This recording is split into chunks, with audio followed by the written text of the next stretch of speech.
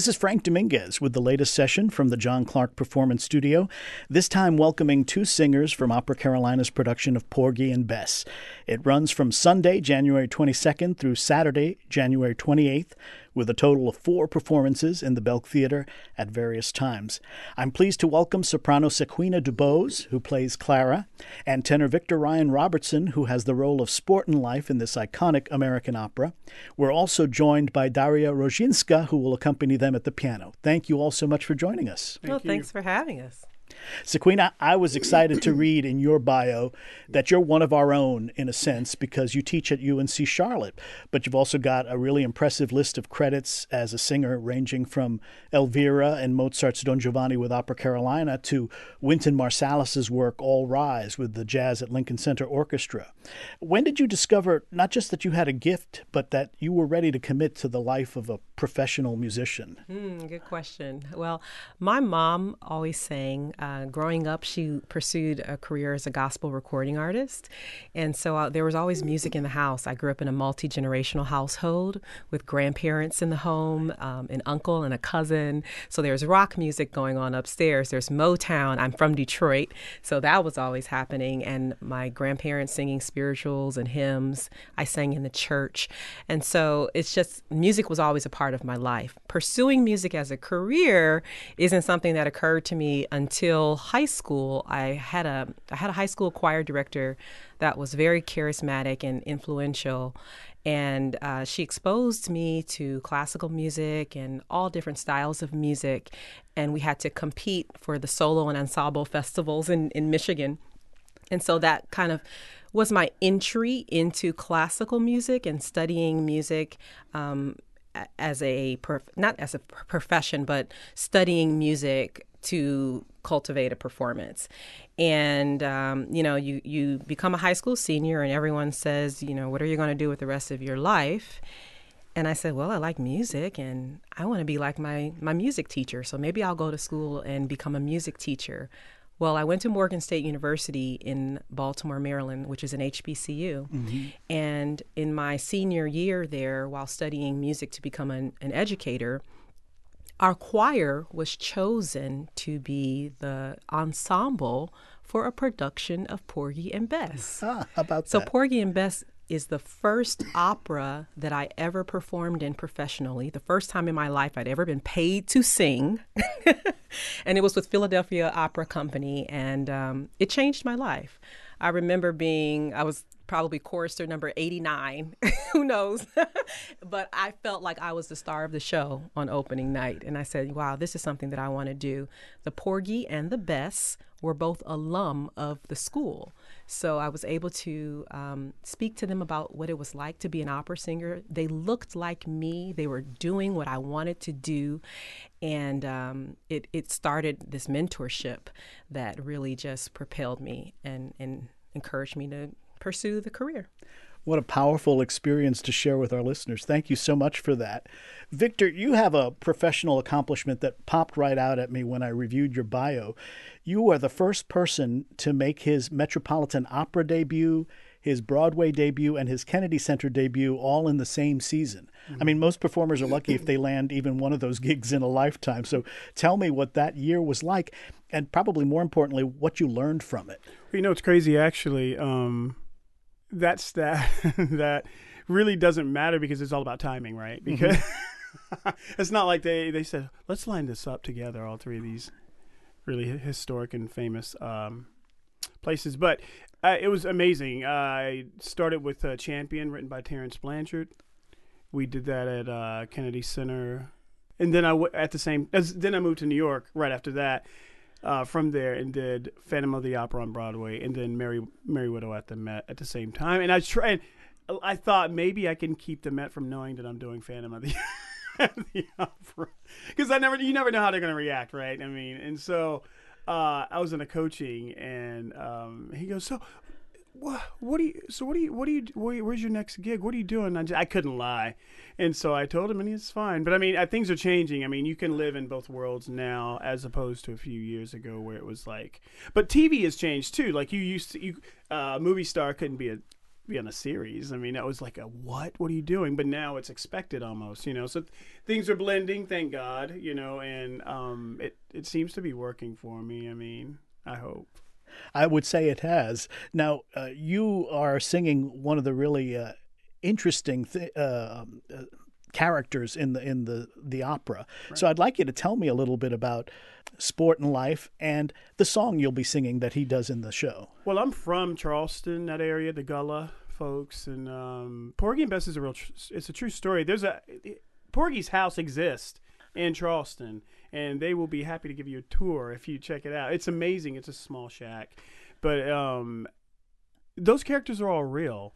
And growing up, I knew some characters like Sport and Life, you know, because the community itself is a tight community, but they tolerate someone like Sport and Life because he kind of weaves like a snake in and out throughout the, you know, and the guys like him because he'll play some dice with them, but he'll also give them some alcohol, sell them some drugs, or, you know, and the women like him because he's charismatic and he'll hit on them, but there is only so far he can go with the church ladies and the Christian community, you know, the Baptist Christian community. They just, you know, they want to punch him. So it's really cool trying to weave those two elements within the story and not make him a caricature. Like he's a real person and he exists within there. So. Well, let's hear you bring this real person to life for us with the song that you're going to sing. Great, thanks.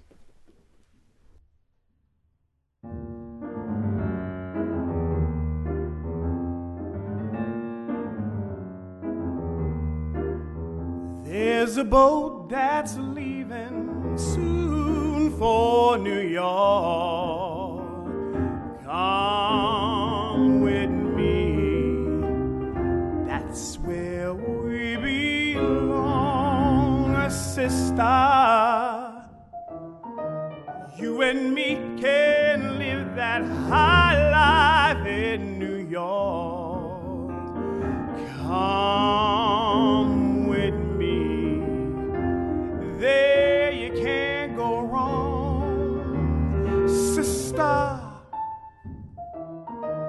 I'll buy ya the swellest mansion up on Upper Fifth Avenue. And all through Harlem we'll go a-strutting, and there'll be nothing too good for you. I'll dress ya in silks and satins, in the latest Paris styles, and all the blues you'll be forgetting. There'll be no fretting, just nothing but smiles. Come along with me, that's the place. Don't be a fool and come along. Come along.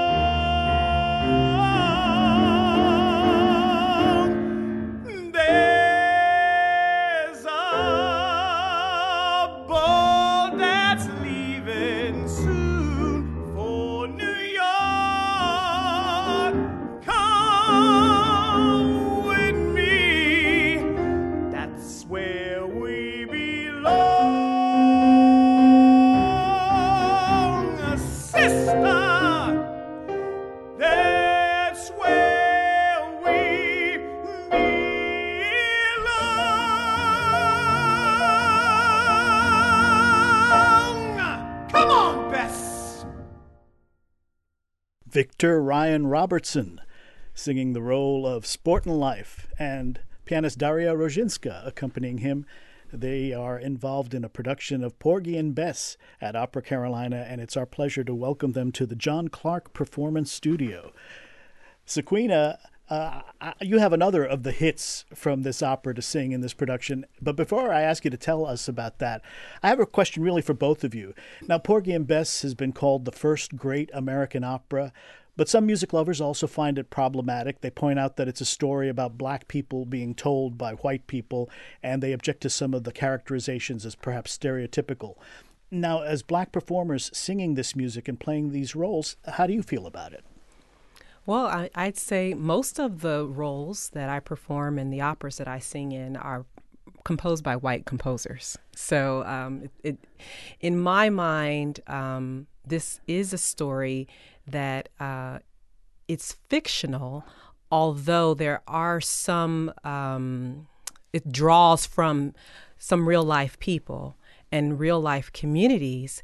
I wouldn't look at this story as a reflection of all Black people or all communities, the same way I wouldn't do that for Carmen or Bohème or any other opera. So we kind of have to understand the boundary between reality and storytelling and fiction in the art form. That's one way to look at it. That's you're spot on that. But coming from that area, I have no shame within it at all. I mean, these were actual people. This is how they actually sounded. This was their economic situation. It was the history of America at the time, and I don't think you should run from it.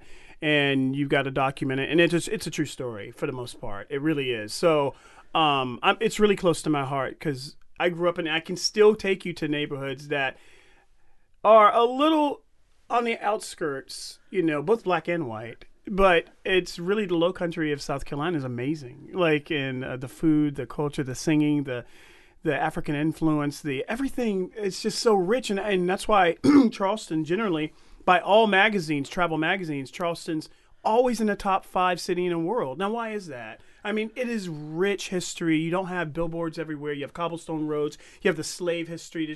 All that's amazing. When you go to the Alamo, what are you going to try to hide the Alamo? I mean, you go there to see the history, as bad as it was.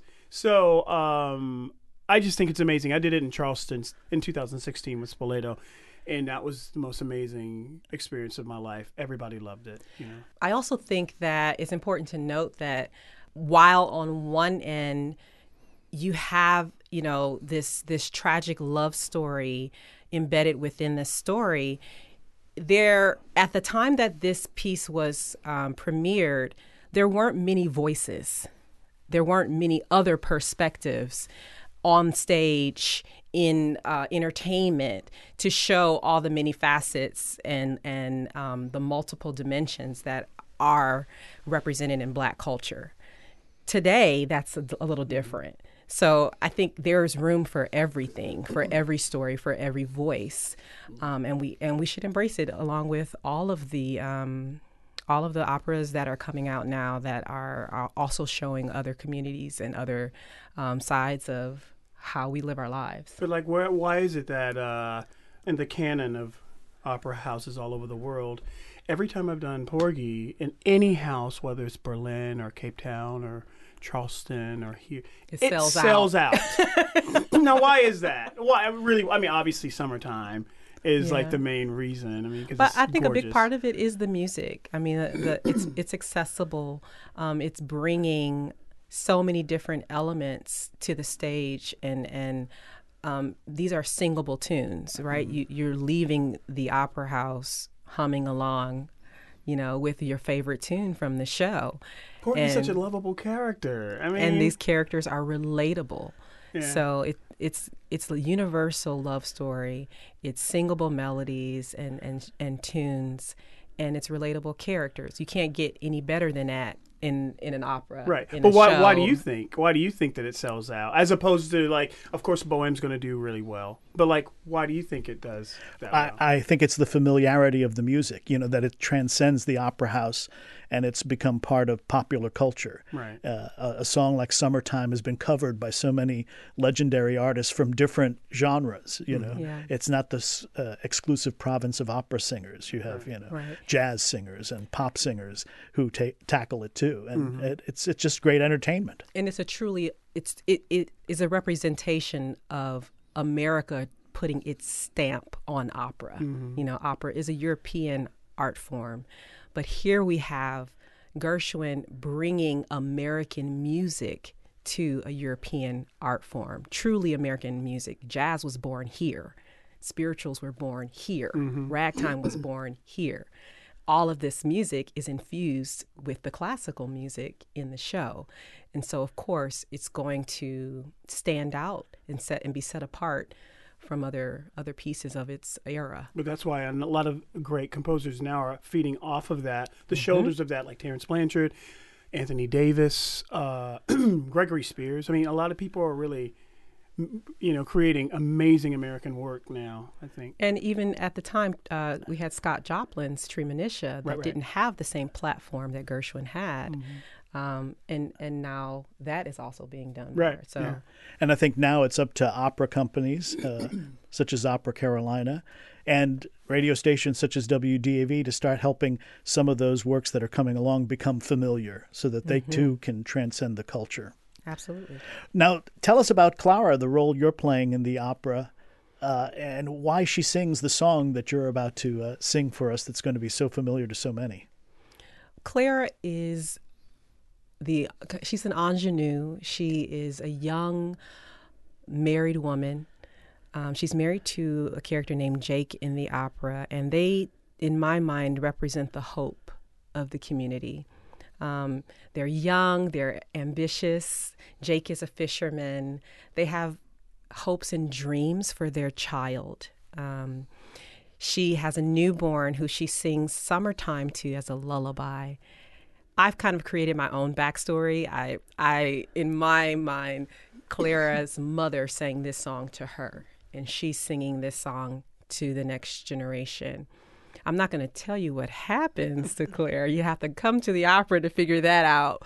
But it's nice that this couple and this person, Clara, is represented in the opera as that youthful energy, that ambition, and that hope of the community. Well, let's hear it now. I think you've set it up beautifully.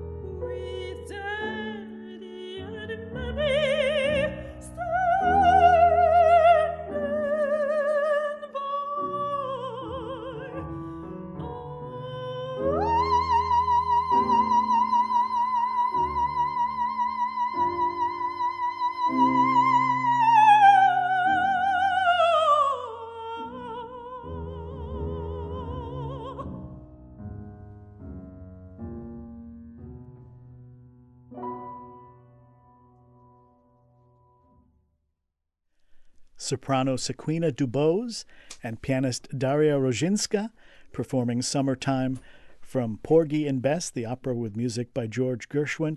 It's being performed by Opera Carolina. And my guests have been Sequina DuBose, who plays Clara, and Victor Ryan Robertson, the tenor who has the role of Sport and Life in this production. It runs again from Sunday, January 22nd through Saturday, January 28th, a total of 4 performances in the Belk Theater at various times.